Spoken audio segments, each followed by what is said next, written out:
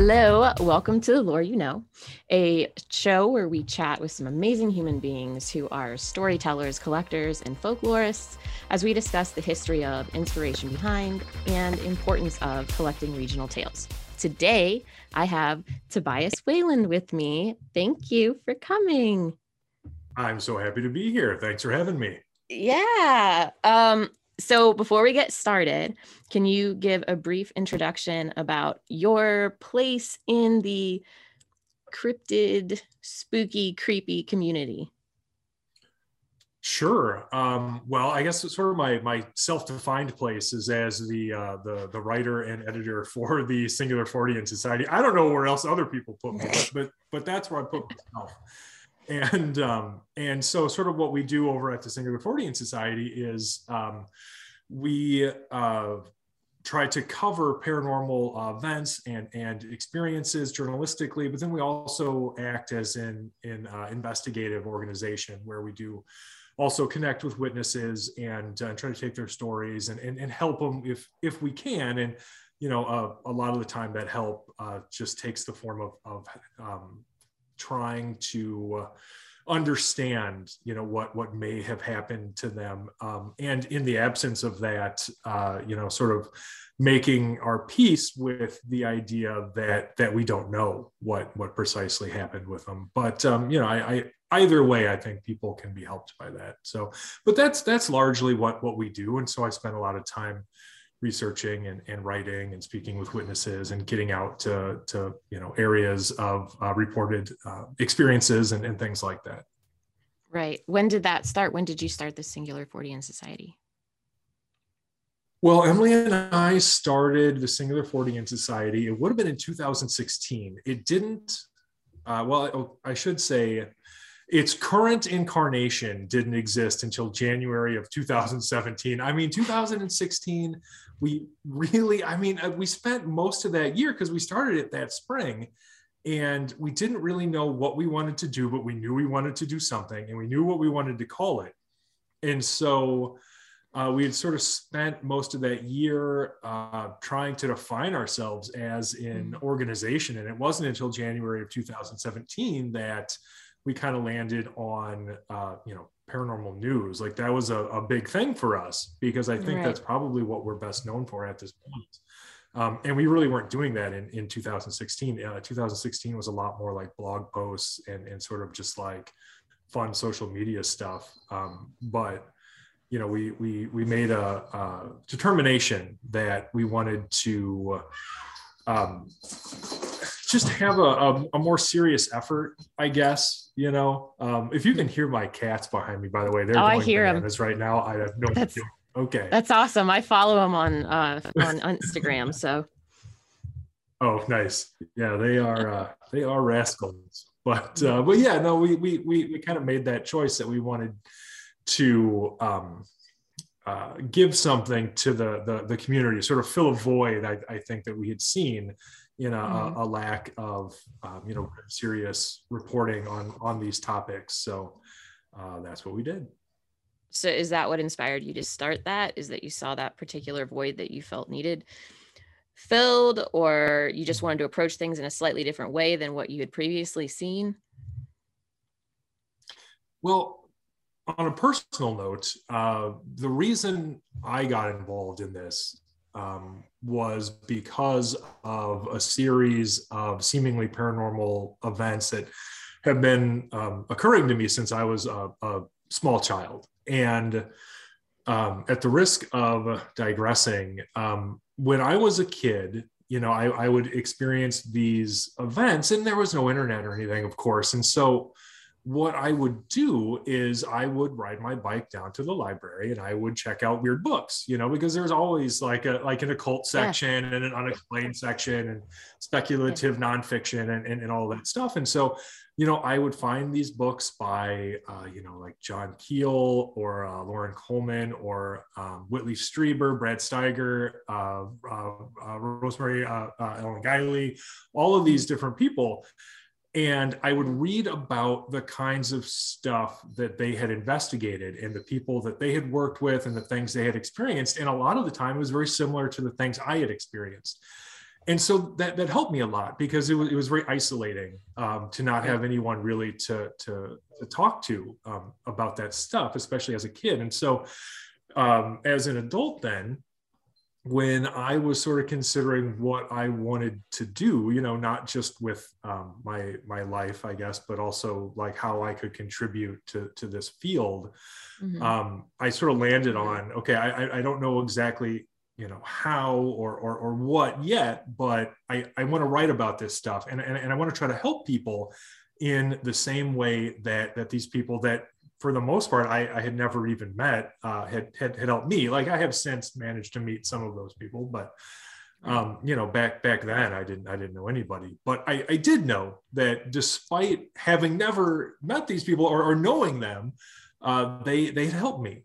They helped me tremendously through some pretty hard times. And I thought, if I could do the same thing for somebody else, then that's absolutely what I want to do. And so when we started the Singular Fortean Society, I always sort of had that in mind. And I think it took me a while to figure out exactly the best way for me to do that. And I'm still figuring it out, in some ways, in terms of, just sort of modifying our approach or adding new things. So, but yeah, I mean, that was the main impetus for me. I can't speak for Emily, but for me personally. Well, what was some of that stuff that happened when you were younger? You should digress. Sure. Yeah. Hey, I'm happy to, honestly. I can't even help it most of the time.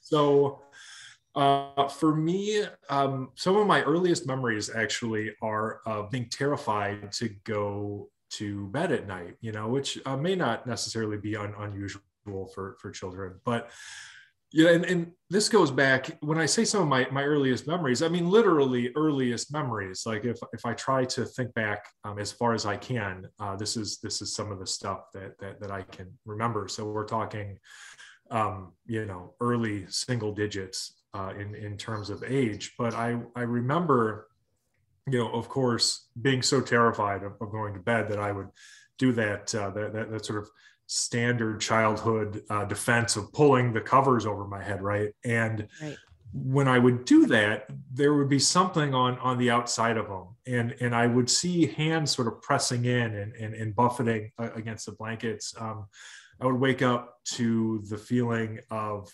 hands sort of digging painfully into my sides. It would feel like I was being lifted up, sort of out of bed. And these memories, because they are so old, are fairly fragmented, so I can remember those experiences, but not necessarily all of I wouldn't be able to tell you what I did that entire night. So I understand if those were the only experiences, I think it would be very, very easy to just sort of write those off, but it never ended, frankly. And I've continued to have experiences, everything from seeing shadow people to continued nighttime visitation, and some weird sort of psychic visitation events, and a lot of those are much more well defined. So I can give you an example of one. In my early 20s, I was living with my parents. So I was sort of between deciding what I was going to do, when I was going to go back to school, and all of that stuff. And I had gone to bed one night, and there wasn't anything unusual about that evening that I can remember. And I went to bed, and I remember waking up suddenly. And I didn't really understand why I was awake, because there was no obvious stimulus present that I felt should have woken me up. And so, I'm lying down, supine, and I start looking around, and I noticed that my perspective is skewed. And it takes me a second, because I'm looking around, and this is in the suburbs of Wisconsin. So Sun Prairie, Wisconsin, there was some ambient light, so I was able to see things more or less in my room. So I'm looking around, like my bookshelf, weight bench, like all that stuff is where it's supposed to be. And it takes me a second to realize that the reason that my perspective is seemingly skewed is because I am floating like several feet above my bed. And as I turn my head to my left, I see this figure, and the figure is in the shape of a man, and it's pure black. And in that moment, I got the impression that I wasn't supposed to be awake for this. You know, it just seemed like the kind of thing I was interrupting. Like it was not meant for me to be experiencing this the way I was. And so I could move, you know, I was moving my head around. I thought it probably wasn't a great idea to move a ton considering what was going on. So I right. I mean, it's kind of funny if you think about it now. And like, so I turned my head to the left. I see this thing. I'm like, well, I don't know what the hell to do.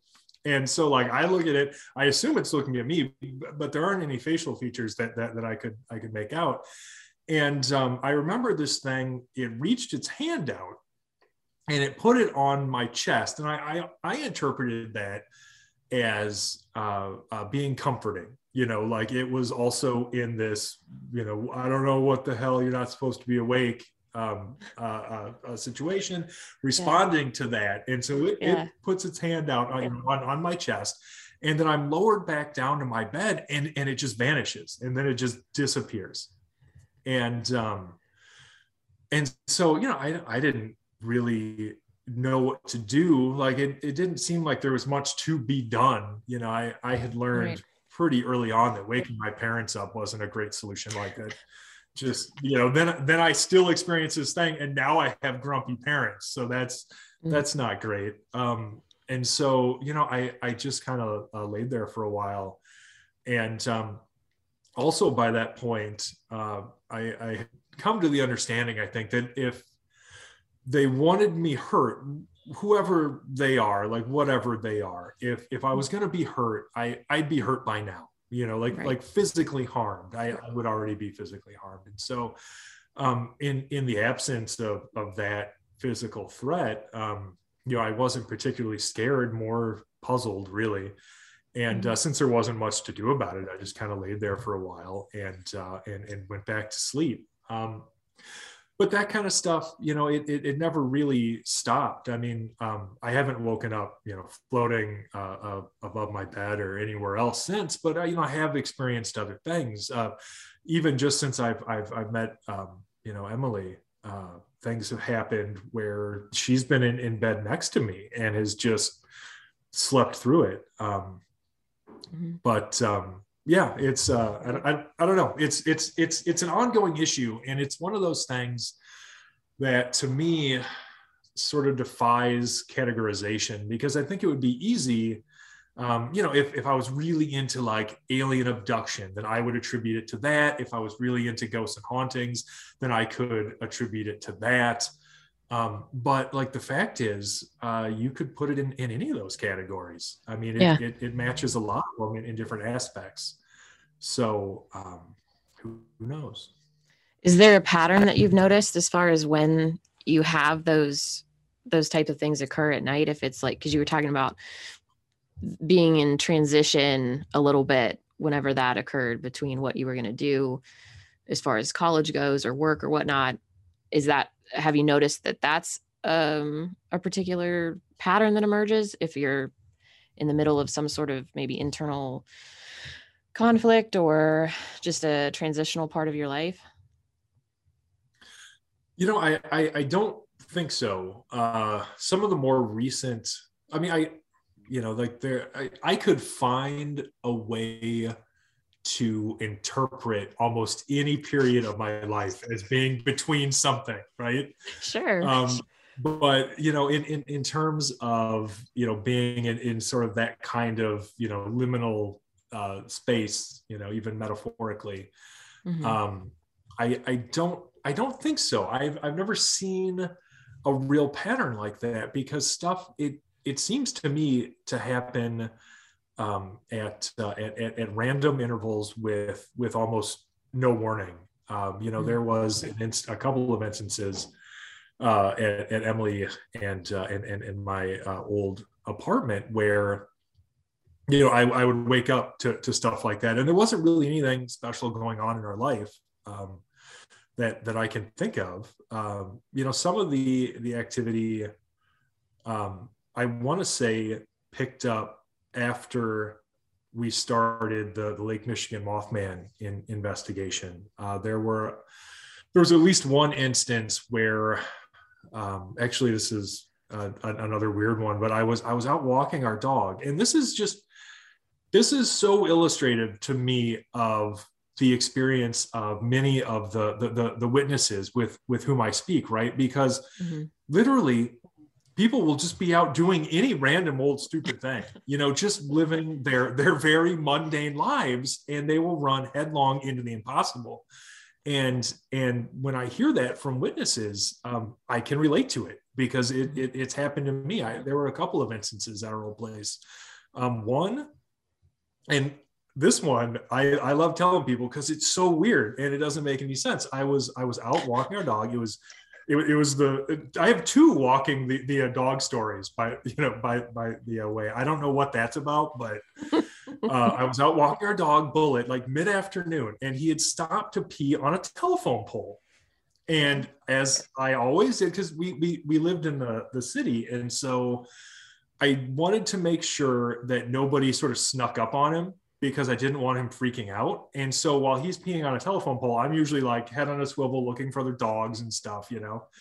And I look down the street to my left, and I see this woman, and she's dressed sort of head to toe in pink, like a pink jogging suit, right? And and like a middle-aged woman, like heavy set jogging suit, and she's sort of power walking towards me, and I'm like, okay, well, better keep an eye on her because the dog's gonna go crazy and try to jump on her and stuff. And as I'm looking at her, she just vanishes, vanishes into thin air.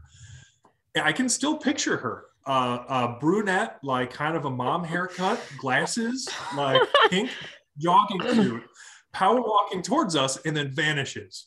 And I'm like looking to see if she, like dove behind a tree or something, but like she's nowhere. Very agile. And this is as I was looking at her. I crossed the street and took Bullet down, the way that she had been coming from, but on the other side of the street, so I could see if there's any possible way she could have just, I don't know, snuck behind something for some reason. But no, I couldn't find her. It was the weirdest thing, but you can tell that story to people who ask why nobody ever sees ghosts in like modern clothing. You can tell them about the pink jogging suit lady, because it totally I've had that. People have asked me that before. I'm going to use that one. Mm-hmm. Yeah, it was bizarre. Actually, when you talked to Emily had a very similar experience over by the community center by our house too. So it wasn't a lady in a pink jogging suit, and I'm not going to tell her story for her, but I just want to make sure you remember to ask her about it. But the other one, when I was out walking the dog, this was nighttime, and we used to live like halfway up a hill. And at the top of the hill, you had this small park, and then across the street from that, there was a community center. And again, we're pretty near to our house, probably a quarter of the way up this hill, and Bullet's sniffing around, so I'm waiting for him to finish what he's doing, and I'm doing the normal thing I do, where I kind of look around while he does that. And I see up at the top of the hill next to this park, it looks like there are these two tall, like black hooded figures, like, cloaked and hooded. And they were there for several seconds, and I kind of stared at them. Because I mean, it's Madison, Wisconsin, so we lived in kind of a weird neighborhood anyway. So I was like, okay, I don't know, is there something going on that I don't know about? Well, I mean, like it was kind of a hippie, like weird neighborhood. And I'm staring at them, and I look at them for several seconds, and they seem to be looking in our direction. And then as I'm looking at them, like they just disappeared. And so I don't know, but that one to me was more meaningful just because of the appearance of whatever that was. It sort of matched some of the shadow people that I had seen before.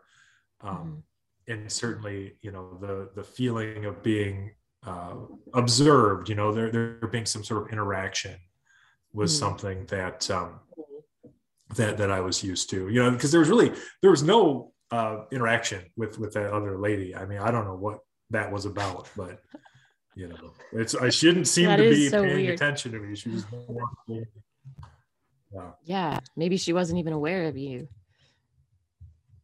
I would assume. Yeah, I have no idea. When you saw the cloaked figures, did you end up looking into maybe the history of the area to see things that have been there before?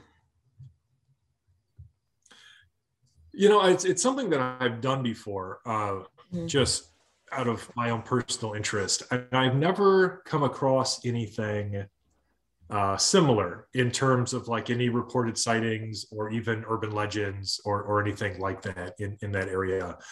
The closest thing would be there is a reputedly haunted park about 2 or 3 blocks away, but nobody has reported anything similar to that there. Right. So yeah, no, it didn't really match anything. It's difficult to track those kinds of reports down. There's not exactly a comprehensive database or anything I can consult. There isn't a good amount of literature on it. And so, like you can look around, but I didn't get lucky that time. So no, I wasn't ever able to find anything similar. It's interesting. When you get reports that come in to you, how does that typically unfold? Do you get an email? Do you get a phone call, a message on Facebook? And then what are the steps that you take after that? So typically, people will email us, and that's because on the contact page on our website, it just goes to our email. It's not unheard of for someone to message us on Facebook or something similar, and that's fine. Like I usually end up referring them to our email, but that can be the initial point of contact. So from there, it depends on what they are saying, because most of the people that contact us, well, it really runs the gamut. So let's say I've got someone who is contacting us because they believe that their house is haunted and it's a terrifying experience, and they really want somebody to come out there and help them, but they live, like 2 states away or something. If that's the case, then I'm going to refer them to somebody else. So I'll usually go to people I know and be like, hey, do you know anybody in this state that is a reputable like paranormal team or something that I can refer this person to? If it is, say somebody who wants to report like a winged humanoid sighting, then I'll take a look at their email and see what they've included. And if I have some questions in terms of, do I think that, I guess, how do I put it?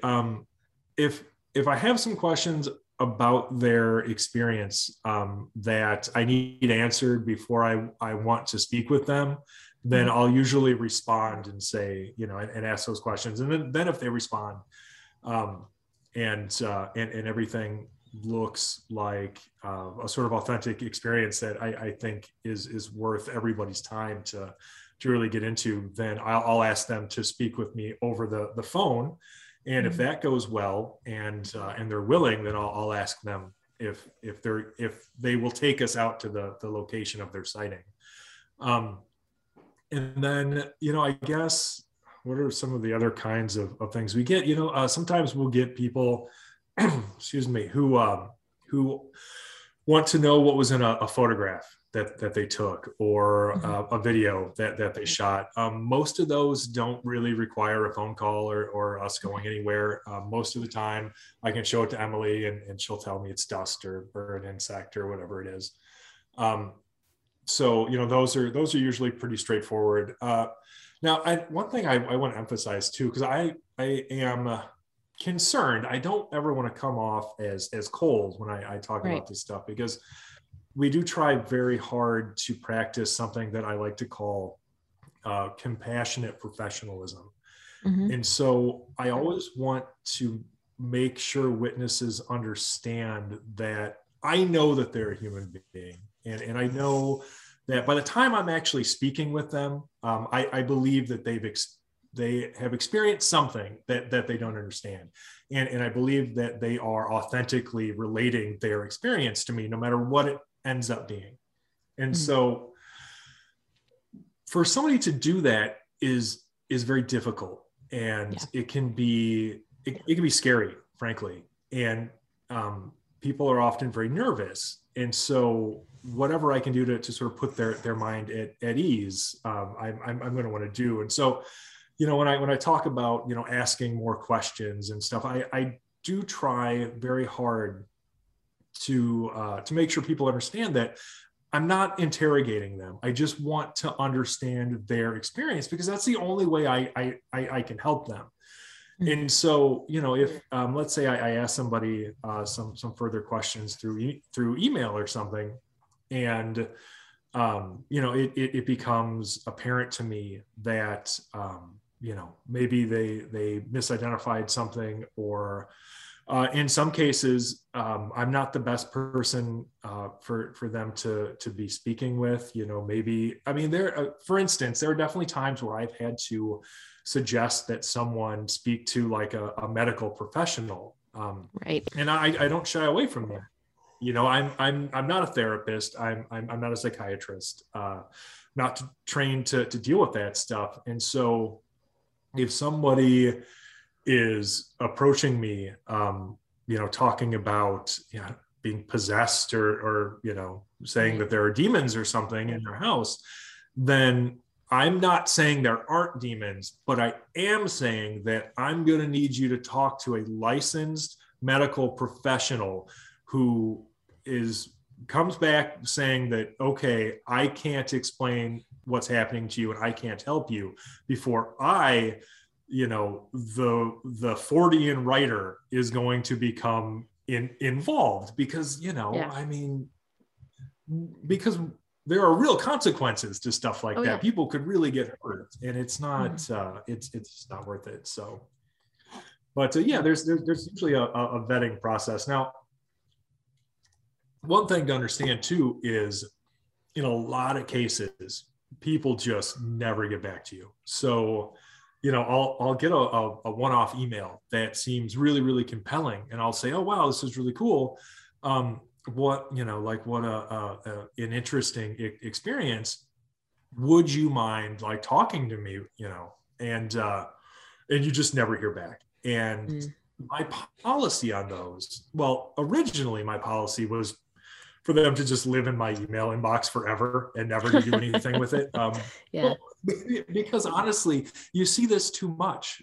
People get like one-off emails and they're not able to source them, and they don't verify anything. They never even end up talking to the person, but they throw it out there. They put it on their blog or website or whatever, and they put it out there as though it should be given the same weight as something that was properly investigated.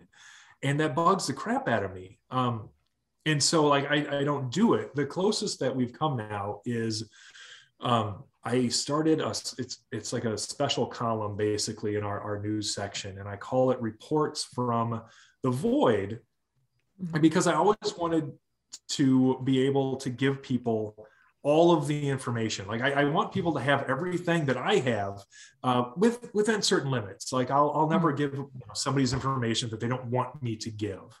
Right. But I always want people to have as much of the information that we receive, because some of it is pretty interesting. And if you try to put it in a larger context with other reports that have been better investigated, it can support those reports in certain ways. But it's also very important to have the obvious caveat that, hey, we weren't ever able to properly investigate that. And so that's always in bold on those. Like I've got a whole paragraph in bold on every single one of those articles saying, just so you know, like this is a Reports from the Void article.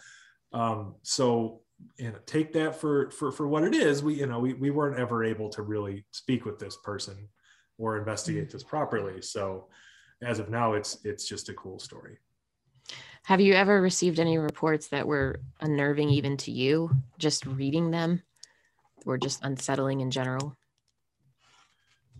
I think the closest thing to that would be where I'm concerned for the witness, and Right. I've definitely received those.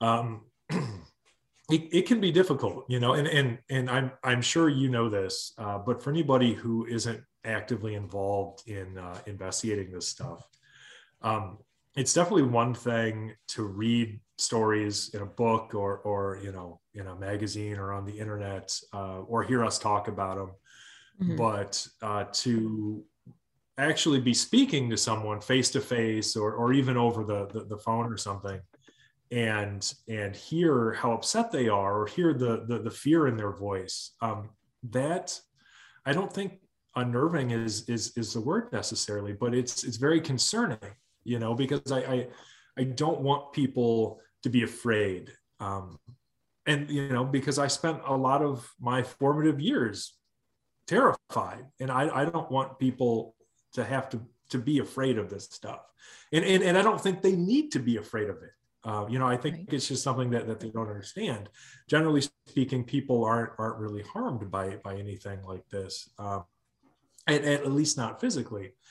And so I definitely am concerned by that. And um, if I notice that somebody seems to be very afraid, then those are the people that I usually spend extra time with, because I want to really help them talk through that, Mm-hmm. and usually by the end of those conversations, I can at least give them, some kind of peace of mind, because, if you look at so much of the narratives presented in the paranormal today, especially in popular media, it's just these terrifying contrivances where people are like, oh, look at all this, like, look at all these demons. We got a house full of demons over here. And then, Yeah. right? And then people see that and they're like, oh, I think my house might be haunted. Do I have a house full of demons? And it sucks. It's just the worst. And so you have to speak to people and be like, look, I guarantee you're not dealing with demons. You don't, like, there's nothing for you really to be afraid of. I get that this is scary, Yeah. because you don't understand it. None of us understand it, but you're not really in any danger. For instance, I remember I had a woman, this would have been up in Rogers, Minnesota. And now this wasn't an unnerving case. I understood why she was concerned, but she had reached out to us over a series of shadow people encounters in her house, and they kind of seemed to be centered around her grandson.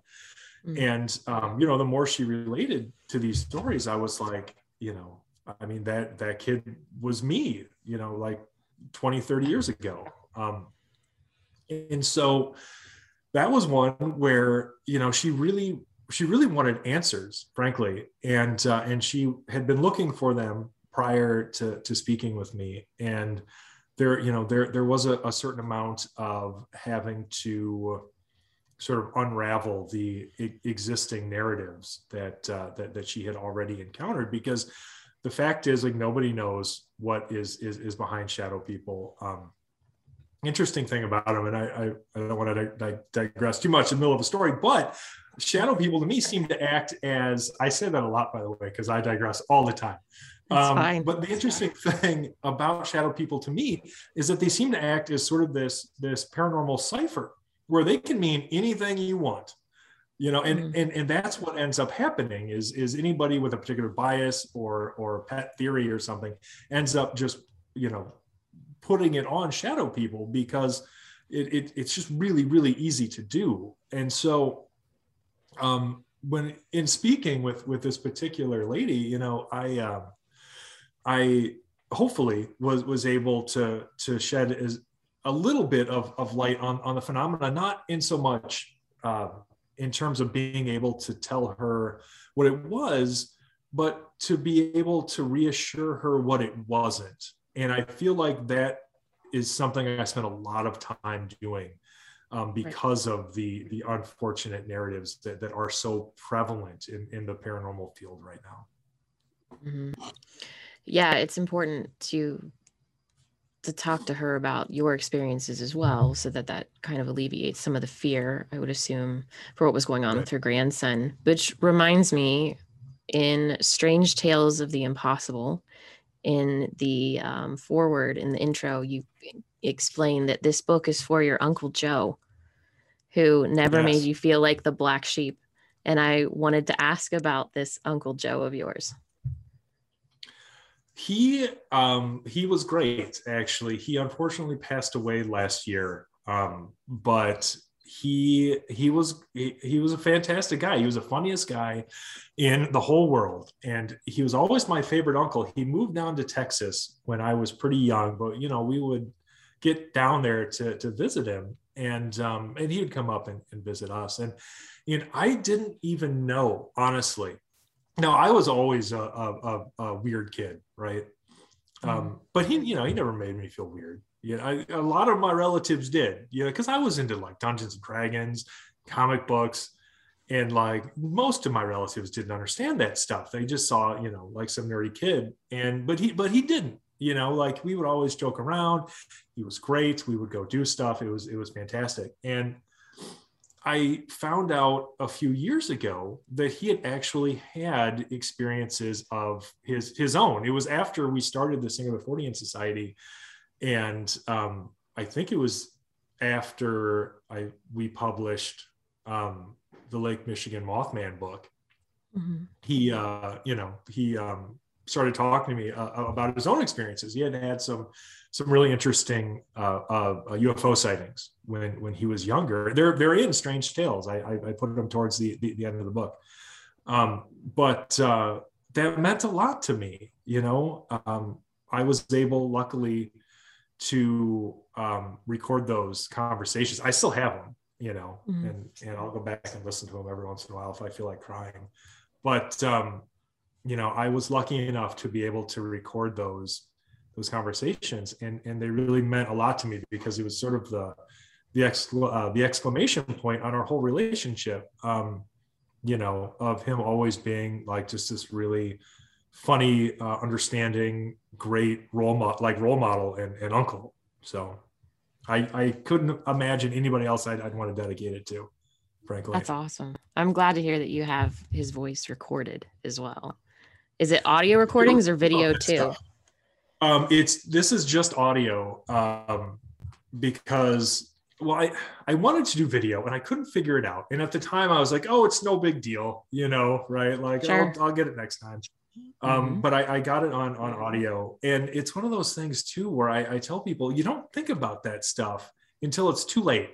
So literally take as many pictures as you can and record people doing stuff and record conversations, just all of it. Yeah, I completely agree with that. As much as you can. Oh, man. Well, at the end of the podcast, I always ask my guests to tell me a story. So if I were to come visit you and Emily, and we're hanging out, playing with the cats as they're wound up, and the dogs, and we're just hanging out, what would be a story that you could tell me about the area that you're in right now that's either spooky or cryptid related? Oh, okay. Well, we've only lived here a short time. We bought this house. I know, no, there's stuff around here. Like if I'm allowed to go, like within this area of Wisconsin, like there's definitely plenty. We're only about 20 minutes north of the Illinois border. And so, we can get to, half of the really interesting Lake Michigan, Mothman sighting areas in almost no time. But there's actually a spot that's even closer. And I don't think you've heard this one before. So I would probably talk about Oregon, Wisconsin, where a year ago on Thanksgiving, there were a couple of young women out They're 18, and so they were driving around Thanksgiving night. And for anybody who's not from like rural Wisconsin, it is totally normal for teenagers to just be out driving around because there is nothing else to do.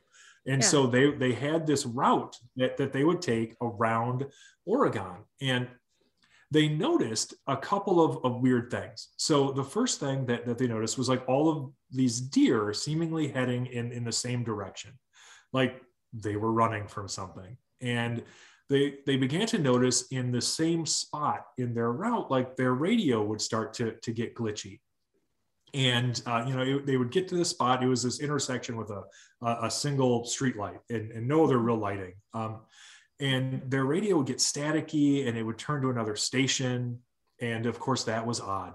And so as they're coming up on this weird spot again, they noticed this possum in the road. I think it was a possum. And so they stop because they don't want to hit it.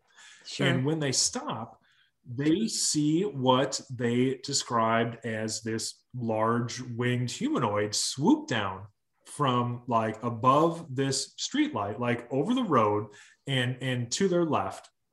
And then they lose sight of it. And so they were startled, of course. Yeah. And they were scared, but it was more of a momentary fear, because my personal hypothesis there is that they were young enough where they recovered quickly. Because I remember being 18 and, I wasn't afraid of a lot of things that I should have been afraid of when I when I was 18. And so they decide like they're going to keep going, and at a certain point they were like, okay, well, we should go back. Like, let's just go back and see if we see it again. And so they circle around in their route and they go back to the spot again, and they don't see the thing, flying around or circling or anything. But the passenger this time sees what she described to me later as this sort of bulky figure with red eyes standing in this field. And that was their last sighting that night. And so, naturally, like I was referred this particular case by my friend Jesse Durdell over at the National Cryptid Society. Mm-hmm. And he had spoken with them first, and then they agreed to speak with me as well. And so after I had interviewed them over the phone, this is during COVID, of course, so like in person was sort of out of the question. Right. And they did give me the actual address, like the name of the streets, where this intersection was. So Emily and I naturally got our stuff together and we decided to go out there. And so we had, I think, 3 different recording devices, 3 different cameras going while we were out there. And I had the radio on and everything. And so we're kind of driving through this intersection and through this area to see if we could sort of replicate their experience. And the radio didn't glitch or anything. And I didn't see Mothman. And so I was, you were bummed. I was a little disappointed until though we got home and we started going over our recordings. And on every single device, I still can't explain it to this day, on every single device, there was this weird audio interference, all of them. And I can't trace it back to anything. There was this weird like crackling and popping on the audio of every single device. And so I can't just leave it at that, of course. And so like, I think it was like 2 weeks later, we go back. And this time we've got everything going again. And I'm looking for like ham radio towers and huge satellite dishes and electrical transformers, like anything that looks like it could put out the kind of EMF that would screw up our cameras, right? Yeah. And so this time, again, didn't see Mothman, but we get home and the audio, this audio interference, it's still there, but it's quieter. It's much quieter. So we give it a year. And on the year anniversary of this sighting, we go back again. This time we like brought the dogs with us. I've got a little K2 meter, We've got all these cameras going, and we go out and we do the same thing. Now, the only interesting thing that happened out there was at a certain point, Emily's looking at this EMF reader, and she sees like its light go all the way up to red. At the same time, our dog, Jadzia, barks out the window, and she barks in the direction of that field where this young woman said that she had seen this thing standing. So I didn't see this like this EMF reader go off at all, because obviously I'm watching the road. So like the dog's barking, and I was like, oh, dog noticed something. And Emily's like, well, that EMF reader just went off. Is that important? You know, like, so it could be a coincidence. I have no idea, but I thought that was really interesting. But what was most interesting to me is we did the exact same thing, same route, everything, go home, check all of our cameras. There's no audio interference at all. So it was really, really loud, close to the sighting, and then diminishing afterwards, as though it was fading away, until a year later, it's completely gone. So that was super weird. Like I can't explain it. I mean, my imagination goes to some pretty weird places. You know, like I like to think of like a window or something being open just for this short time that allowed this thing to come through or be seen or something, and then it just sort of slowly fading after that until it's gone. So that's what I was thinking when you were saying it. So I think we should go with that. Nice. Great minds. Yes, absolutely. Oh man. Well, thanks for sharing that story. Can you tell our listeners and viewers where they can find you and your books? I have the one right here, which I have signed by you because I got to meet you in person. I remember that. Yeah. Yeah, you do. You remember? And then Strange Tales of the Impossible as well, which looks like it's on the shelf behind you. I have it in Kindle format. It is. Yeah, actually, a funny story behind that. That is displayed there because Jay Bachochin came over like 2 weeks ago to interview us for Finding J2, like his next documentary. And as he was setting up, he was like, hey, Tobias, why don't you like set up your books behind you? Which is something I never would have thought of in a million years. And then I just never put them back because that's the kind of person I am. I get something out and it just stays that way forever. So anyway, where to find us? Yeah. So obviously I'm on social media. The Singular Fortean Society is on social media. So you can always find us there at Facebook, Twitter, Tumblr, Instagram. You can also go to singularfortean.com, which is our website. And on there, of course, you can find links to news articles, feature articles, timeline of Lake Michigan Mothman sightings. You can purchase our books there. So, of course, Lake Michigan Mothman, High Strangest in the Midwest, and Strange Tales of the Impossible are both available for sale, signed through the website. Otherwise, of course, you've got Amazon and stuff if you don't, want me to vandalize your book before we send it to you. And, if you like what we do enough that you want to be a part of it, of course, you can always check us out at patreon.com/singularfortean. Nice. Awesome. Well, thank you very much. If you guys would like, subscribe. You can rate the podcast now on whatever podcatcher you use. You can send me an email, heather@smalltownmonsters.com, or leave a comment below to let me know what you think, or if you have any suggestions of anybody else that we could talk to. Until next time.